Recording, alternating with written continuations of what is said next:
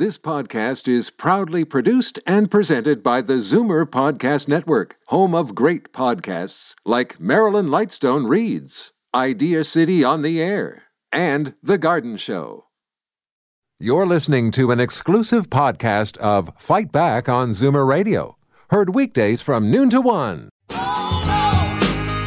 Fight Back with Libby Znaimer on Zoomer Radio with guest host Jane Brown. On this International Women's Day today, we are marking the occasion on Fight Back by speaking with two Canadian women leaders who are not only prominent for their work in their fields, but also for advocating for our more diverse communities. Canadian Senator Salma Al-Tallejwan and Ontario NDP MPP Kristen Wong-Tam, who represents Toronto Centre.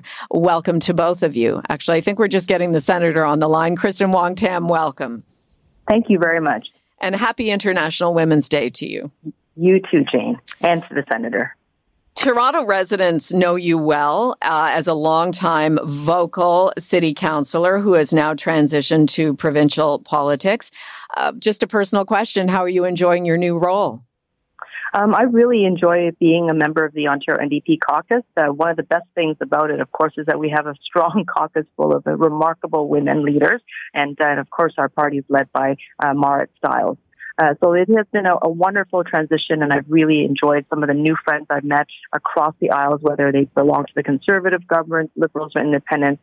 It's been an honor to serve. Could you please tell us about the women in your life who've had a positive impact on you and maybe helped you to get to where you are today? Oh, goodness. There's just been so many extraordinary individuals. I'm going to start with my mother. My mother has a grade 6 education. She has only no physical labor, has always worked and toiled in factories. And she has demonstrated throughout my life that if you have one adult, one caring parent, and of course we want more than one caring adult in every child's life, but if you have that one, you will be shared with a lot of love. They will tell you that you can do anything. And my mom and my dad, to be quite honest, both did that for me. But I would never be where I am without the love and support of my parents, especially my mother. Isn't that amazing, Kristen? Most successful women, when you ask them who had influence on them, they refer to their mothers. It just shows how important motherhood, parenthood is to the development of the next generation. Yes, and throughout my life, I think I have been very blessed to meet some remarkable adults. I can think of some teachers along the way, especially in my high school years. Especially as a teenager coming out of the closet, looking for acceptance and finding the steady hand of an adult. And sometimes they were women, and oftentimes they were strong women leaders who just said, you're going to be okay, kid, and would just sort of pick me up, dust me off, and carry me forward. So I know that, I stand today as a member of provincial parliament in the most diverse riding in Canada, but I didn't get here without standing on the shoulders of giants and giant women who came before me. So I'm eternally grateful that I benefit from their work, and now it's my job. I hope that I can do it as well as they did, but to make sure that I uplift others now. As an LGBTQ woman, a woman in the LGBTQ community, how important is it for you to be open about who you are, fully open in terms of what you can do for in inspiration for the next generation? I think it's very important. When I left City Council, I took the courage to sort of step out of the closet one more time and came out as non-binary, using they and them pronouns. And, it wasn't easy because I was very nervous, to be very honest. Even though I fought all my life for equality and I wanted to make sure that, everybody has a seat at the table. But when it comes to sort of advocating for yourself, it took a little bit more out of the reserve. And so I recognize that, my presence is important. My identity as a member of the 2S LGBT community is only one aspect of me. Mm-hmm. I do carry that forward. I try to, make sure that I'm visible. So therefore that those who are coming behind me, those who would like to come into this building will know that it can be done. And I know that when I speak in the House, there are probably many people who are just cheering me on who probably never thought to themselves, if they're a member of the queer community, that they could not be here. And I want to tell those individuals, those youth and young adults, and perhaps even those who are now mid-age, it's never too late. There is a seat for you, and you deserve to be here. Well, I'll tell you a personal story, Kristen. When my daughter came out, it's almost 8 years ago now, when she was 19, and she and I were, coming to this realization together. She was telling me this for the first time. I mentioned you. I talked about Kathleen Wynne and Kristen Wong-Tam and how, they were brave to come out long before and created a stage where young people could feel safe coming out. I mean, especially in Toronto. But I just want you to know that you have been an example in my family. Oh, thank you. What a remarkable story to share with me. I'm so incredibly touched. Thank you, Jane. And as a mom, how are you raising your son in terms of him becoming a member of an equitable society? Yeah, I mean, absolutely. Our son is almost 4 years old, and this little guy, we call him Bobo. That's his nickname. Bobo is an absolute joy to be with. Every day he is full of wonder and curiosity, and we really do, let him explore. I think it's important for kids to learn in the most creative ways possible. You foster their imagination, and you tell them that they are loved and safe, and they can just do about anything. So that's the type of environment that we give our son. We want him to know his worth, and he's also a racialized boy. My partner is mixed race Indian and Dutch, and of course I'm Chinese background, and so he's growing up in a multicultural family. His grandparents, all four of them, which are so blessed that they're healthy and with us, they all have an active role in his life, and as well as his cousins. He's got 6 and 7 cousins, and so the family that we try to build for him is one of assigned family, but also chosen family. So he's got this remarkable extended family, a chosen family of friends and chosen loved ones who all help build his life. And we want to make sure that he understands that he's growing up in the most multicultural city in the world. We have a lot of privilege of being homeowners, but also we recognize that we have to continue to build alliances so that he can have all the opportunities that he deserves before him. And that means that he learns about equality. We do have, conversations about accepting others for their differences. And as children do, sometimes they get into a little bickers. And we sit him down and we sort of walk it through very slowly, on how he deserves to be loved. And therefore it's important for him to exchange and extend love and gentleness to others. And that's what you can do with a young 4-year-old. Right. And as he grows, that will evolve. Those journeys and conversations will change too. Kristen, thank you for spending some of your International Women's Day with us here on Zoomer Radio. Thank you. It's an honor. Ontario NDP MPP Kristen Wong-Tam for Toronto Centre, and our Canadian Senator Salma Talajan has been waiting on the line. Thank you, Senator, for listening, and happy International Women's Day to you. Well, thank you for having me, and happy International Women's Day to you too. Tell us the story of how you began and how you made your way to the Canadian Senate.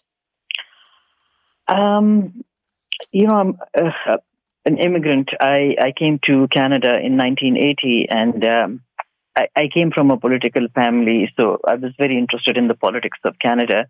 And I would always get involved in discussions, and, quite a few of my friends would say, you should get into politics. But, when you're new to the country, you're trying to establish yourself, you're trying to find yourself, you're trying to, fit in. And I think for us, like for me specifically, I came from a home that was full of people. And I came here and the loneliness hit me. And I thought, okay, I have to do something about this. So I went out and I got a job, part-time job in the school next to me, just to sort of be out and, mingle with the, people and get to know people. And eventually I was introduced to, the Conservative Party. They liked me.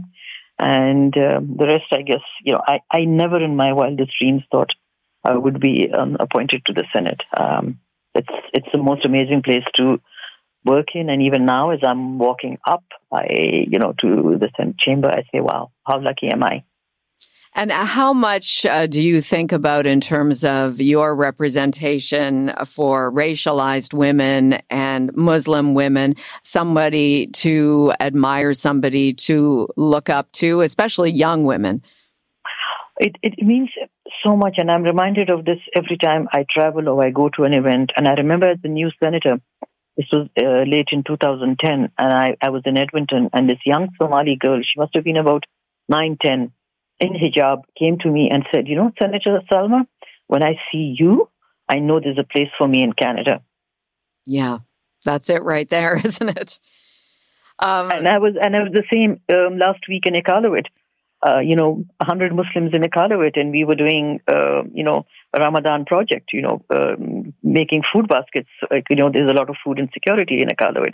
And the 4-year-old would come running to me and just hug me. And that meant so much. And how delighted they were that there was someone who was, Muslim and who was like them. And yet, there was this respect because I was in Parliament. Senator, what is important to you in terms of the agenda for Canada, the important issues for Canada? What do you see as a way of moving forward? So, I'm the chair of the Human Rights Committee, and last year, as we were finishing one of our studies, which was on the forced sterilization of Indigenous and racialized women, I was thinking, what should we be looking at next? And I was shocked to find out that the most Muslims killed in a G7 country was in Canada. And as a Muslim, I thought, the Muslims are almost 5% of the population. And I thought, let me explore what's happening. And because it's International Women's Day, I choose to speak about this is because we found that there is Islamophobia, but the worst targets are women, the women who wear the hijab. We heard stories in Vancouver, we heard stories in Edmonton, we heard stories in Quebec City, in the mosque where, the terrorist attack had taken place. And women were speaking of intergenerational trauma. They were speaking of being abused in front of their children. And they were helpless. And in one case, in Quebec City, when she called the mosque, called the police did not want to charge the woman who was abusing her. And when she insisted, they charged the woman who was abusing her, but they charged her also. And she said, this happened in front of my 3 young daughters. Mm. I want Canada to be a safe haven for everyone, and it is.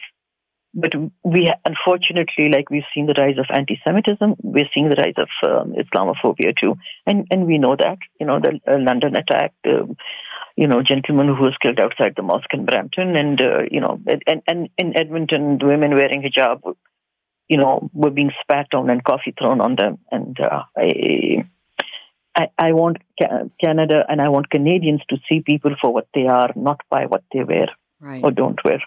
And before I let you go, the theme for this year's International Women's Day is Embrace Equity. And what does that mean to you? As a woman and as a woman with 2 young daughters, we have many challenges. We still, and more so in the racialized community, women long to be treated equally. Long to have the same opportunities, long to be paid the same. And, and it can be done. It is done. And I'm hoping that, next year's theme will be something more positive. We're talking about equity. It's not a conversation we should be having in 2023 because, and I see it especially and here as I speak to you as a Muslim woman, even when I decided to run, I had men telling me, oh, why are you doing this? Men who wouldn't take my flyers because they said a woman should not be going outside of the home. But you did. I did. Yes. And the same men now come to me with a big smile and how happy they are because I'm in a certain position. Amazing. Canadian Senator Salma Talajan, we thank you very much for your time here on Zoomer Radio. Thank you very much. And coming up next, still to come, we've focused on women, careers, but what about life in the home? How has it changed or stayed the same? We discuss the results of a new survey next. You're listening to an exclusive podcast of Fight Back on Zoomer Radio, heard weekdays from noon to 1. You're listening to an exclusive podcast of Fight Back on Zoomer Radio, heard weekdays from noon to 1.